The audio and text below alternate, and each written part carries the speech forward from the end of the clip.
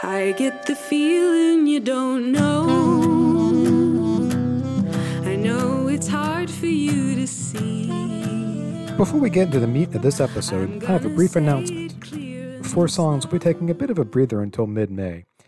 Yeah, I'm going to take some time off and get ready for what's going to be an exciting summer. Got lots of cool stuff coming down the pipe, but I can't really believe it. And I can't talk much about it now, so just stay tuned. Anyway, make sure you subscribe to the show or follow me at 4songs2 on Twitter so you don't miss anything, because trust me, you're not going to want to. Until then, though, let's take a deep dive into the songwriting process with one of the most unique and intrepid songwriters that I've talked with so far. Berkeley, California-based Emily Brown. Blessed with a voice recalling Joni Mitchell in her California heyday, Emily is a thoughtful, deliberate artist who looks for beauty everywhere. She's also an explorer, mining musical inspirations as diverse as Glenn Campbell, Loretta Lynn, and the lush orchestration of The Sound of Music. Sometimes all in the same song. I spoke with Emily in early March via Zoom from her California home. Like all of us, she's been cooped up since last spring as the pandemic continues to wreak havoc. Last fall, Emily released a second album called A Fish of Earth, right smack in the middle of COVID. She's been unable to tour, though she's found peace in doing live streams and playing music with close friends who are within her pandemic pod. A Fish of Earth is an adventurous album, brimming with experimentation, symphonic melodies, sparse pianos and guitars, and so much more. We talk about four songs in particular: Amen, Amen, I Get the Feeling, Traipsing, and Game Show. On one song, you might be hearing a haunting, lonely church organ, while on the next you hear a cacophony of strings and woodwind instruments. Emily credits these sounds to her collaborators, Bly Wallentine and Stuart Wheeler, but it is her spirit and voice that shines throughout. Lyrically, Emily takes a deep dive into relationships throughout the album, mostly personal about her partner, but also about her family and her Mormon identity. Religion and God are felt throughout, as Emily explores where she fits into this changing and dynamic world. As someone who's raised Catholic, I can relate to figuring out whether and where these pieces come together, and sometimes they don't. This interview is as educational as it is musical. We get a bit philosophic at times, but at its core, this is about songwriting. Emily talks candidly about her craft and how this album was a cathartic experience to write and record. So to all you aspiring songwriters out there, get those notepads ready and welcome Emily Brown to Four Songs. Thank you, Emily, for joining me tonight. This is a great pleasure for me to be chatting with you here on Four Songs, so I appreciate your time tonight. Thanks for having me. Well, great. So we're going to be talking about mainly your new album called Fish of Earth, which came out in October. Mm-hmm. But, I started this back in May of last year, which is almost a year ago, which is incredibly hard to believe. Yeah. And this is right as the pandemic was hitting. So what's life been like for you in the last almost a year now? Oh man, I mean, a lot of walking my dog around my neighborhood, significantly more hiking. I'm glad in some ways that the pandemic has kind of pushed me outside, and I don't know, I mean, just less social, but in other ways, a lot more creative, which I'm thankful for. So I don't know, hard and also beautiful. It's a very weird time. Yeah, I was being curious how it's affected people's ability to be writing, when you're not getting that interaction or that just living a normal life. Has it affected your writing? It's absolutely a different kind of writing. It's less inspired by personal experience. Different sorts of things happen to you when you're out interacting with people. I feel like I used to be very inspired by just odd interactions that I would have. I'm walking around in downtown Berkeley, and today I feel like what I write about is much more introspective and a lot more about nature, because that's, I don't know, so much of what I'm able to experience right now is just like, I can be outside, I can be with my partner Kyle, I can hang out with my dog, and other than that, it's quite limited.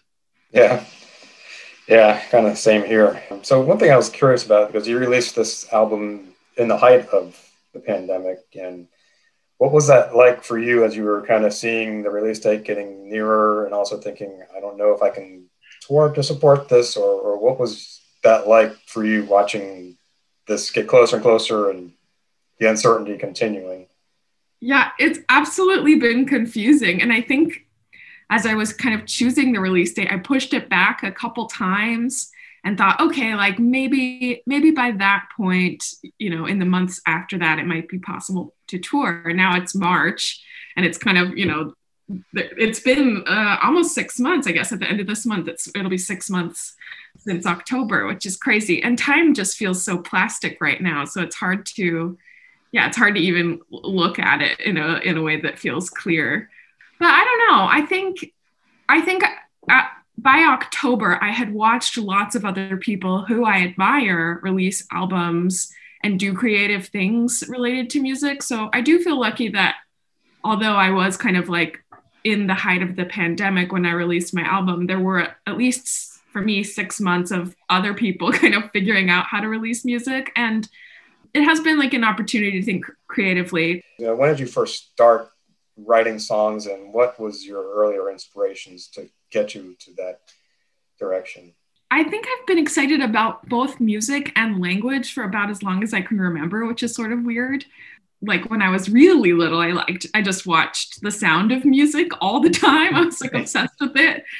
And I wrote my first song, I think, when I was 12. And I don't know, I think there's something really special about childhood when, you know, a creative idea occurs to you and you don't have as much judgment as you do when you're an adult. Like there are certain things that I feel more intimidated about trying. Like for me, example, painting is pretty intimidating to me, or playing the drums is pretty intimidating. And I shy away from those things. But I do feel like when you're young, like really young, you know, a kid, it's less scary to be a beginner because you're a beginner at everything.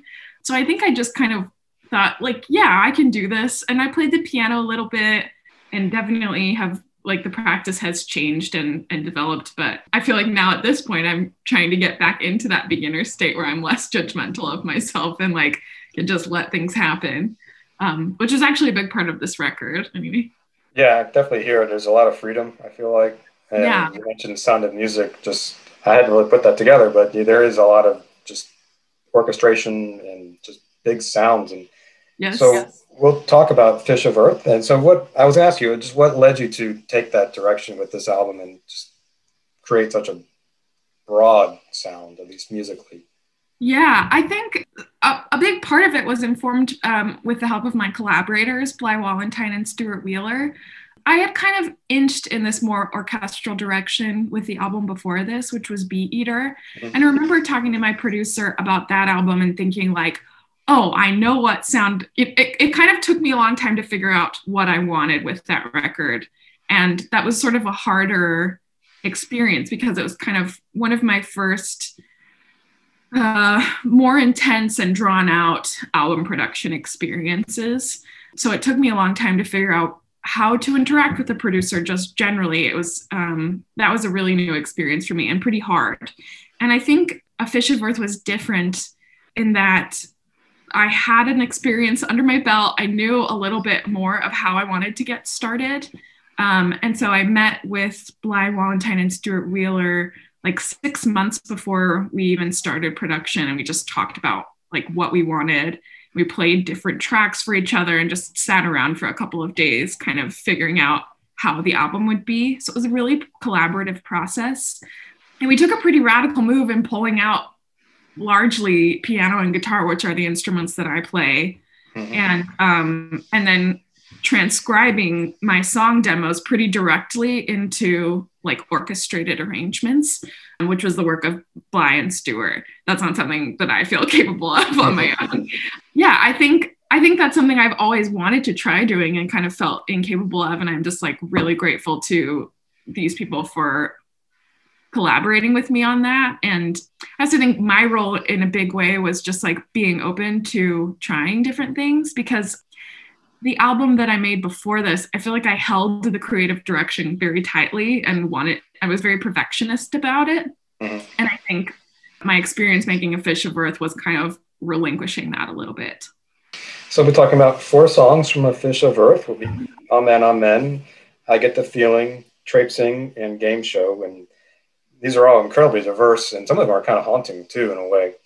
Mm-hmm. But you mentioned the instrumentation. I mean, that's what hits me right away. And so you mentioned, and I think I talked about it too, just a sense of freedom that came with this one. How did you set that tone? Was it just like you said, relinquishing some of that perfectionist control over it, or was it something? Yeah, I think think some of it was, yeah, a personal attitude, kind of wanting to have a different experience with this record. I also definitely owe a lot of it to my collaborators. So if you go and kind of listen to their other stuff, they've both done kind of just really diverse types of music, like worked on all kinds of things. And I think what's unique, honestly, about both of them is kind of that ability to improvise a little bit, treat music in a playful and improvisational way. They both also studied experimental music with some of the composers in Utah where I went to school. And I think just having that energy around helped a lot. And I think it also helped that we did so much of the work in real time. So, we recorded all of it kind of in one setting and in 10 days where we were all in the same city, even though like I live here in Oakland and they lived in Provo, Utah at the time. So we all came together and kind of like made this little workshop of it, sort of like an artist residency thing, so that we could just get it done and be in that space and be kind of committed to that space and to playing together and just like seeing what would happen. And I think, yeah, I guess it's making me think about how hard that is to do now during COVID, right, and how grateful I am that like it happened and that, I have this record now that's sort of this document of a time when, in-person collaboration was much easier and much more present. And I do think there's something really special about that. And I look forward to a time when I can do it again. Yeah. All right. Well, let's talk about the songs. So we'll start out with Amen, Amen. And to me, this is kind of a haunting song, but I love that the way it opens with that church organ. Yeah. What was the inspiration for that? Just the beginning of that one.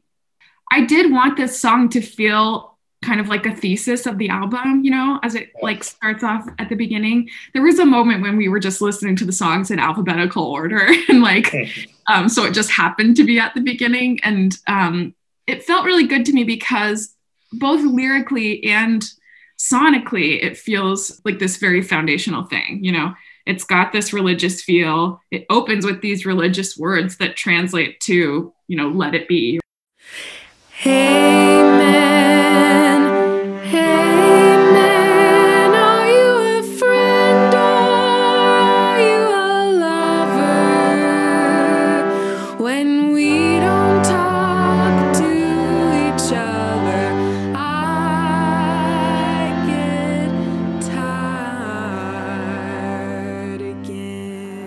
I think it's just sort of like articulates the wish of the album that is something about partnership and transcendence.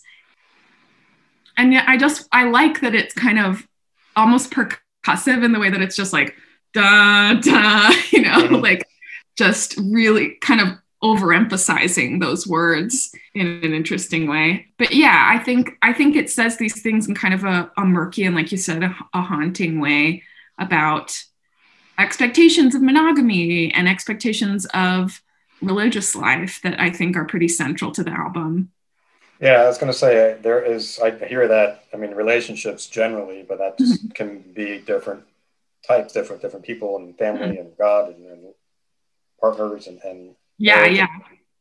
And with this one, is this kind of, you say, kind of to kickstart the album, because I feel like there are so many different relationships in this album. Yeah. Is this like a kind of a general, like, to set the stage, we're going to be, or is it kind of more of a personal, like, one-on-one relationship? Yeah, I think that it's kind of general. I definitely feel like the album largely is directed at my partner, and I think that's something that's easy to relate to. Is just like, there's the idea of the romantic other, and that's everywhere in popular music, in any music, forever. But I think this album is also trying to play with that, with the notion of the kind of romanticized other, which I think also in poetry and music can kind of shape shift into the other as lover, or the other as spouse, or the other as God, or the other as parent. I think this song, like the rest of the album, is kind of trying to push that boundary. Yeah. But I do think it is like, yeah, there's the romantic other. That's the easiest way to get to it. But yeah, I also feel like I'm trying to play with that. Yeah, that's, it took me a while to find the one for me. And so I appreciate the lines like, you said I don't feel like you understand a thing I've said all day. Yeah. I've been there. Yeah, absolutely. Well, yeah, I mean, yeah, so much of this album is about like trying to cross a bridge between like your own thoughts and another person's thoughts, and how hard that is. And that's like at the center of so many relationships, is just trying to be like, can we communicate? Like, can we understand each other, and can we feel understood by each other, Mm-hmm.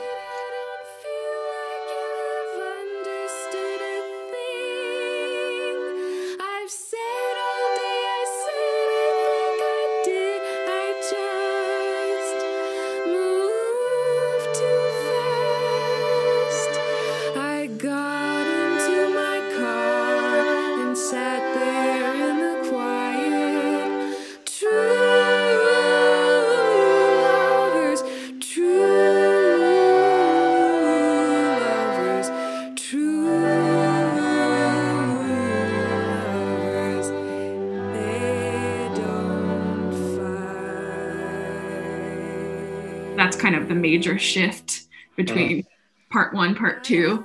We go into kind of a drone thing there. And I remember I'm pretty sure that was Stuart's idea, because when I composed it, I had these kind of like arpeggiated moving chords. I think the drone makes it feel much more meditative, because those are, you associate drones with like monks singing in an abbey, stuff like that. And I think that really adds to the seriousness of it.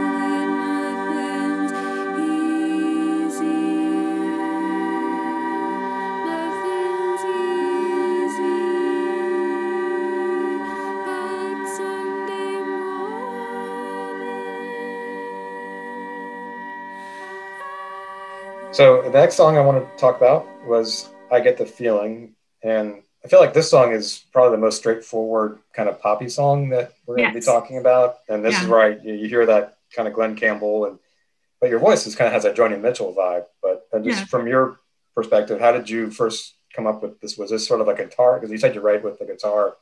Yeah. Kind of initially, it sounds like this would have been one of those songs, but I'm just curious. I'm a huge Glenn Campbell fan. Okay. Which I think is really clear in this song. I feel like the influence is very, very clear. And I'm also just a huge fan of that time of music. My mom used to watch the Howdy Doody show like a lot as a kid. And that era of music is like very beautiful to me. And actually that's a direction that I want to pursue more with kind of albums that I'm working on right now. That's a whole other thing. But yeah, I wrote that song originally. I was just kind of singing it in the kitchen while I was doing dishes. And I think the melody really controls the song. And then I kind of picked up a guitar and was like, okay, I'm gonna, put this in. And I knew that it was gonna be a Western song, and that was, really central to it. And I wanted it to feel kind of saucy in the way that like Glenn Campbell or Patsy Cline feel to me, or Loretta Lynn, I wanted it to feel like I have a thing to say and I'm going to say it. And, it's the most important thing there is in the world right now.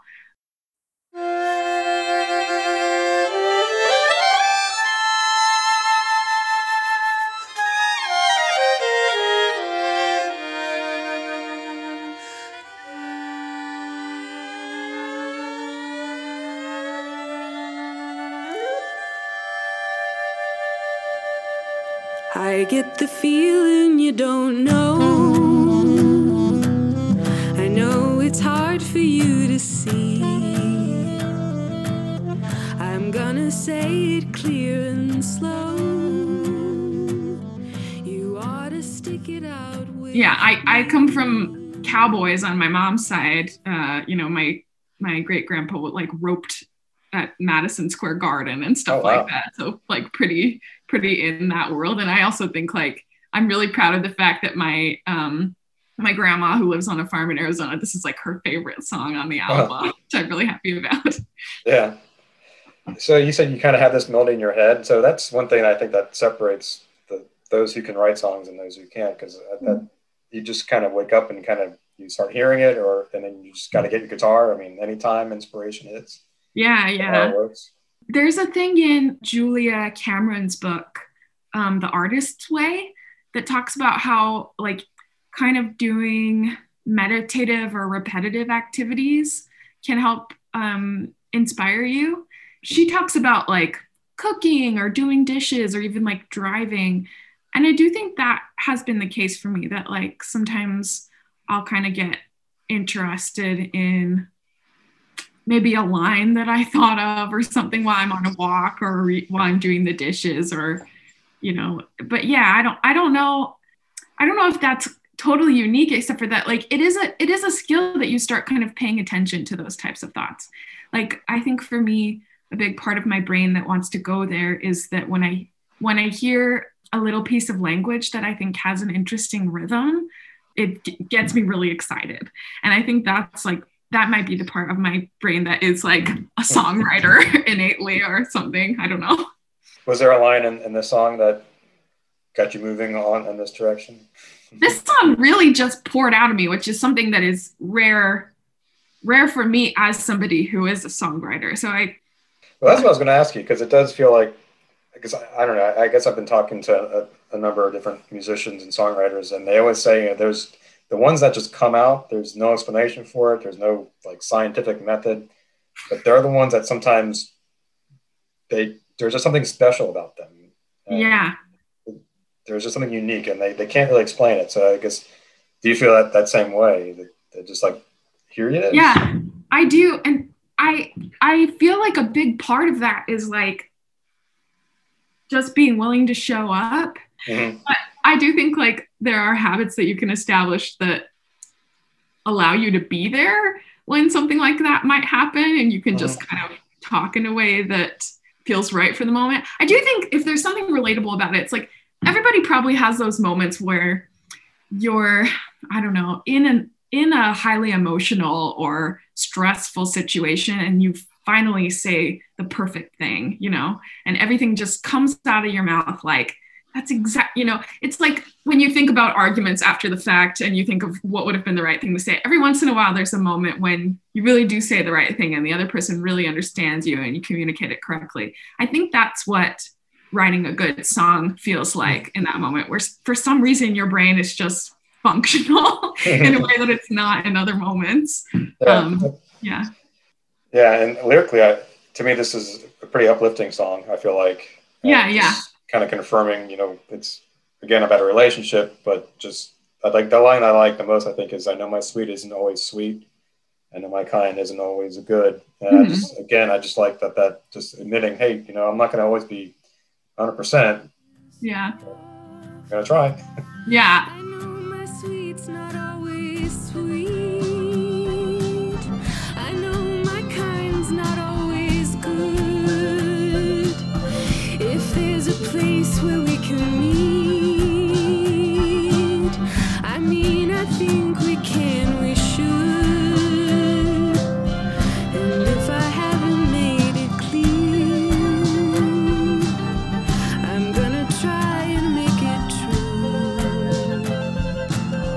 I gotta say it while you're here. I wanna stick it out with you. You know, there are moments when, if a relationship isn't going perfectly, you kind of have two choices where it's like, you can stick to your guns and say like, no, I really believe in this thing. Or you can kind of say like, oh yeah, this is going badly. But I think when you're committed to a relationship, it's kind of both. It's like, yeah, this is kind of shitty, but like, I believe there's something important about this. And like, I really want to do it with you, you know? Mm-hmm. And I really like how the song ends with the saxophone and the background singers. So good. Yeah. So what are they saying? I couldn't quite make out what they were saying. They're saying, I get the feeling you don't know. Oh, okay.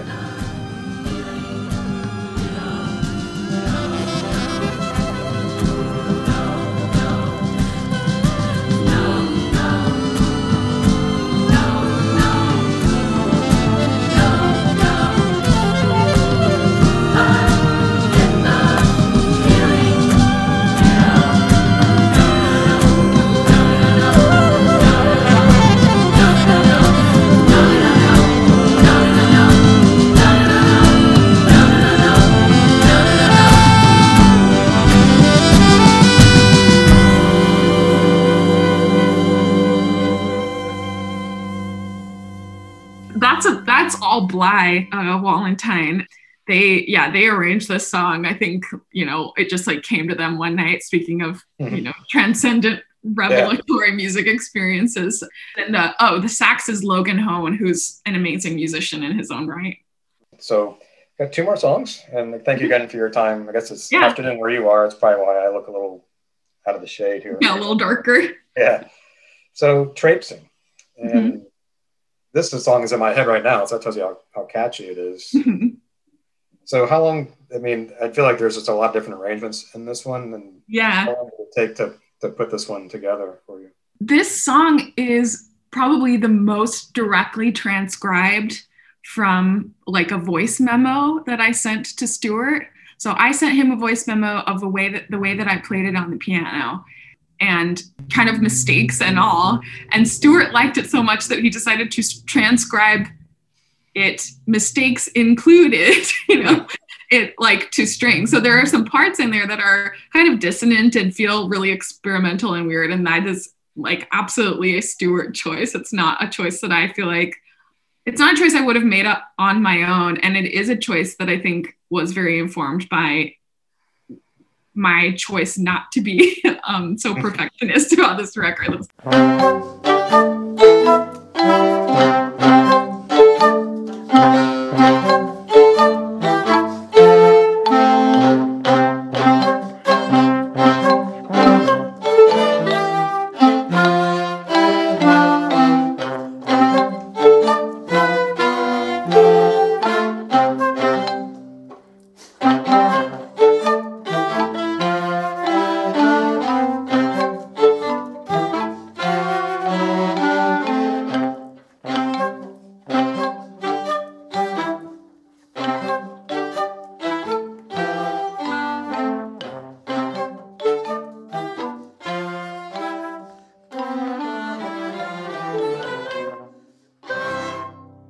I would say that the arrangement for that came together pretty quickly just because it was directly based on how I was playing it as I was writing it. So, but lyrically, this feels like it could be, again, about a relationship for love, but also kind of bigger than that in a sense. Yeah. For me, this song is very directly about my partner. It does kind of incorporate these romantic ideas. And particularly the romantic period, like in American and British literature, where there's this sort of idea that some of the greatest beauty is like in your home or like in these very natural kind of like in simplicity. That's where like beauty can be found. I like thinking about how if you pay attention to minor things or things in proximity to you, you'll find more beauty in them. Yeah, and the word like traipsing, it makes it seem like you're really not looking that hard, but you are trying to. You're just getting there. Wandering around. Yeah.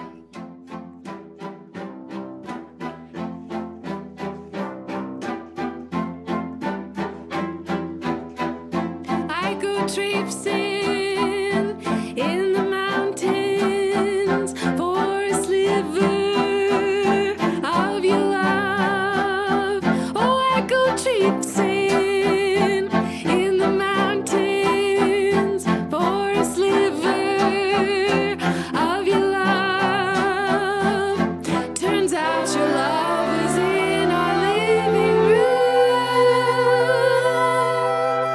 Turns out your love is in our living room.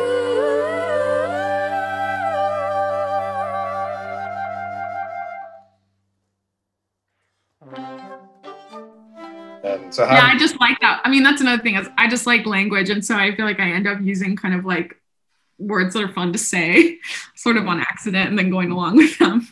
Yeah. Well, this is probably my favorite one on the album just because it's just in my head right now. And it's a one thing when you're doing the instrumentation or when you're working for collaborators, you had like that skeleton on your voice memos. And when they came back to you with the ideas and you heard it, was it just like, wow, this is not what I expected, but this is just really awesome? Definitely was really, I think the moment of kind of hesitation was when we were doing pre-production, because they told me, like we sat down and Stuart was like, what if it sounded like this, and we played. So I feel like I had a concept of what it was going to be like. So So by the time we were sending arrangements back and forth and listening to like the MIDI versions of what it would be like before we recorded it in person, I was very into it. Like it wasn't not meeting my expectations by that point. But I do think as we were deciding together, it was like, what if we transcribed it exactly? I think that was the moment of hesitation for me where I was like, do we really want to like transcribe this kind of like really early draft? And I'm really glad I went along with it because I like it so much now. Yeah. So I want to thank you again for your time tonight or this afternoon. Yeah, you're welcome. Where we are. So the last song I wanted to talk about is Game Show. And I think this one lyrically, I think probably hit me the most because I feel like there's just a lot going on here. And it's talking about a lot of different things. So just from your, when you're putting this together, what was your mindset just lyrically for this? Well, if you want to know about kind of the direct moment, it was a pretty early time in my relationship with my partner, Kyle. And, we were arguing about where we were going to go for Christmas, and I'm quite close with my family and very emotional about my relationships with my family. And so I was kind of, worried about like, what are our levels of commitment to each other? How do we show our families that we love each other? We're not married and, might not ever get married. We're not sure, it's a complicated question in itself. I think it was a pretty intense moment of confusion where I was very early on in, this long-term relationship and kind of wondering what we meant to each other. How did we express that? If we show up for Christmas or don't show up for Christmas, like, what does that mean to our families? What do they believe about us or about our level of commitment, especially as two people who we both have weird relationships with our home religion, which is Mormonism. So, it definitely doesn't jive with the way that our families want us to be Mormon. So I don't know. Yeah, a lot was going on. And I was just in one of those really emotional moods about it. And that's kind of where it came from. Yeah. So the theme, I guess, the game show, which makes it seem like, we're just going to answer some questions and then we're going to win. But then it's not about that. So I'm just curious, what was the game show? How did that come to you as a symbol? Early on in this relationship, I had a really hard time just like talking about things. And so my partner and I would get into kind of this pattern where he had to just like we had to kind of like tensely interrogate each other. And sometimes it felt like he was so sure of himself and I was so unsure of myself that it almost like didn't feel fair. It was like he had all the right answers and I just had to like kind of deal with that or something. And I think that was kind of confusing. And sometimes it did just feel like, okay, here we are on a couch, like having this really intense conversation.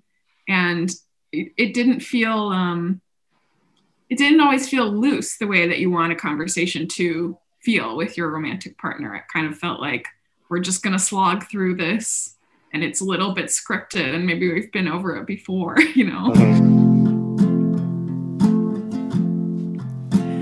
If I have the questions and you have the answers, and if this is a game show,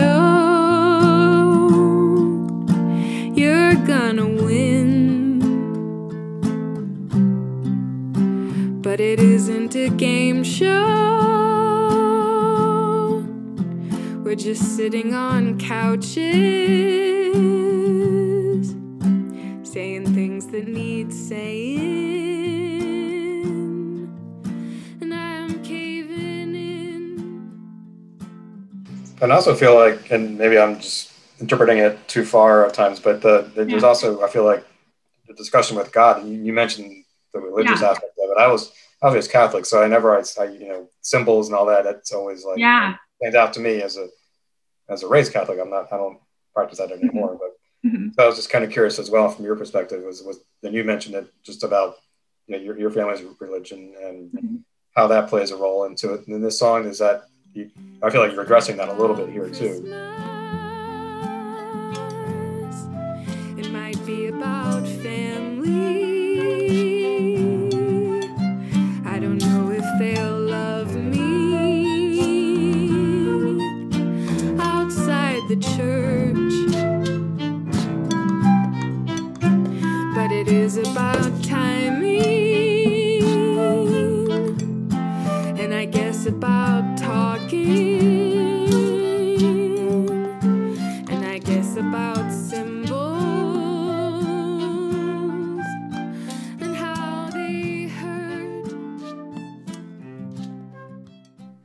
I was a deeply religious Mormon. I served a Mormon mission in Russia. And so that's a huge, huge part of my life. And honestly, a really intense experience in my life to kind of navigate a less, like a lapsed relationship with it, where, now I live with my boyfriend, not married, I do a lot of things that people who are really Orthodox would not be into, even though I still feel like I want ownership over my Mormon identity because it's my ancestors and, it's just a big part of my life and what informs who I am. And I think my family and, that was a scary thing for me to navigate with my family, because a big part of what made my family close was kind of this agreed upon participation in the church, kind of all in the same way, that was something we could connect on, even if our personalities or interests were different otherwise. I think a cool thing about religion is that it kind of forces you to engage, not forces, but asks you to engage in things that are mysterious and beyond you and can make you feel like, remind you that the universe is really big or something. But sometimes that same thing feels really lonely and really alienating. And I think this song is kind of doing those two things, where it's saying like, there's this distance from the partner and distance from the family and distance from God that are kind of all going on here. Was this a hard one to record just because there's just so many different things going on and it seems so personal? Yeah, definitely. A lot of it, so we recorded a lot of it live. This is probably the song that terrified me the most to like make the, because there's the kind of the crescendo and the screaming like at the end.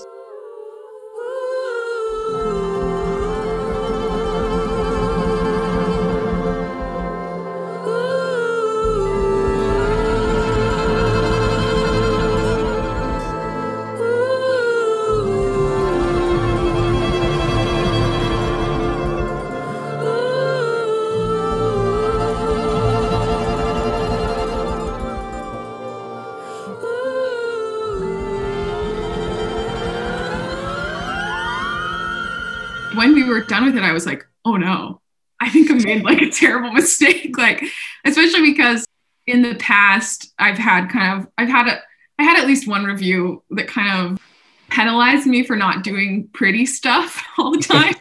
And it's kind of scary to be, a female singer-songwriter with a voice like the voice that I have and not always, do it beautifully or in a way that is kind of stereotypically beautiful.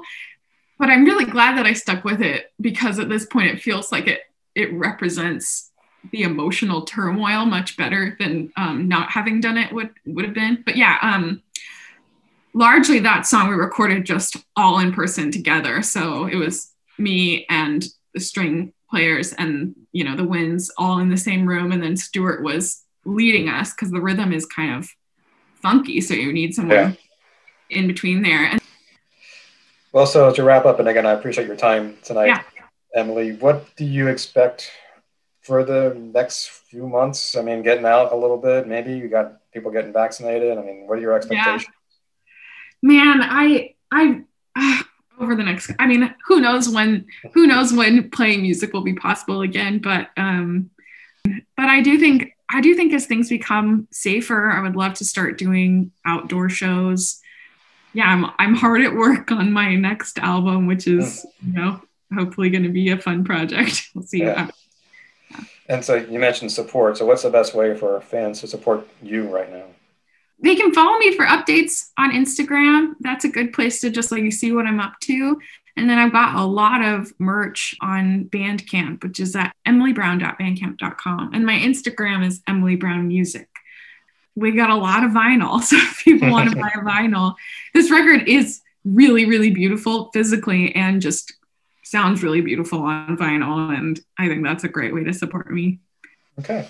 Well, thank you again for your time today, Emily. It's been a great conversation. Yeah, thanks so much for having me. Well, my thanks again to Emily Brown for joining me. And like she said, go check her out at Bandcamp at Emily Brown.